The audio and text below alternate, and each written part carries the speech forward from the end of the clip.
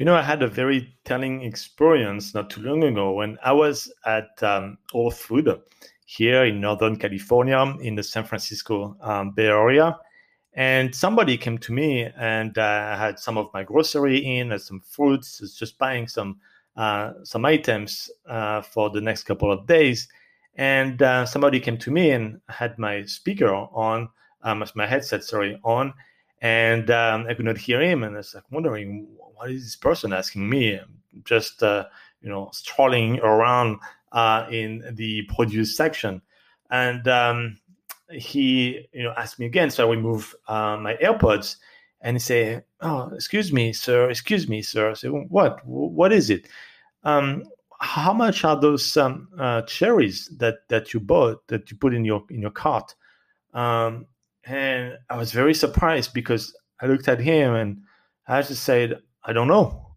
I don't know. I have no idea how much those cherries are." And I realized that now I'm at the point in my life where I don't need to look at the price tag of every single item. And I know that when I came to the US, not too long ago, well, about 20 years ago now, but it feels like not too long ago. When I came to the US, I was counting. I had to count everything. I had to live paycheck to paycheck. I had to be in the fear to, maybe losing my job the next day with all of those various economy swings. I had to make sure I could pay my bills. So yes, I would definitely look or calculate how much I spend and how much each item cost. But I don't anymore. I just pick what I want to eat. And why? Because of Airbnb investment, because of the cash flow that I generate. Because now, as Warren Buffett say, if you make money, if you don't make money while you sleep, you're going to work until you die. So now I can make money while I sleep, and I don't have to work until I die. And that's a big shift. And that simple question that this gentleman asked me in the store really made me think that, yeah, that's a shift that I never really realized, that now I can pick what I want and not just count every single item.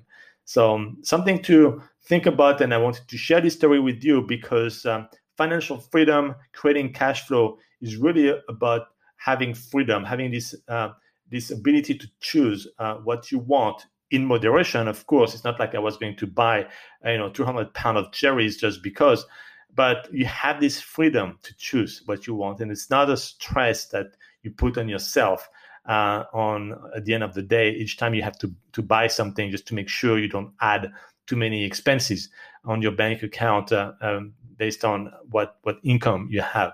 So that's something to always keep in mind. Try to find ways to generate cash flow. There are many ways to generate cash flow. Airbnb investing is one of them. I think it's one of the fastest way to create financial freedom. I've seen it many times. But if you want to do it with cryptocurrency or with stock or some other types of real estate investment, and if you're good at it, fantastic. Just pick what you can do and just become an expert at it so that you can indeed make money while you sleep and not work until you die.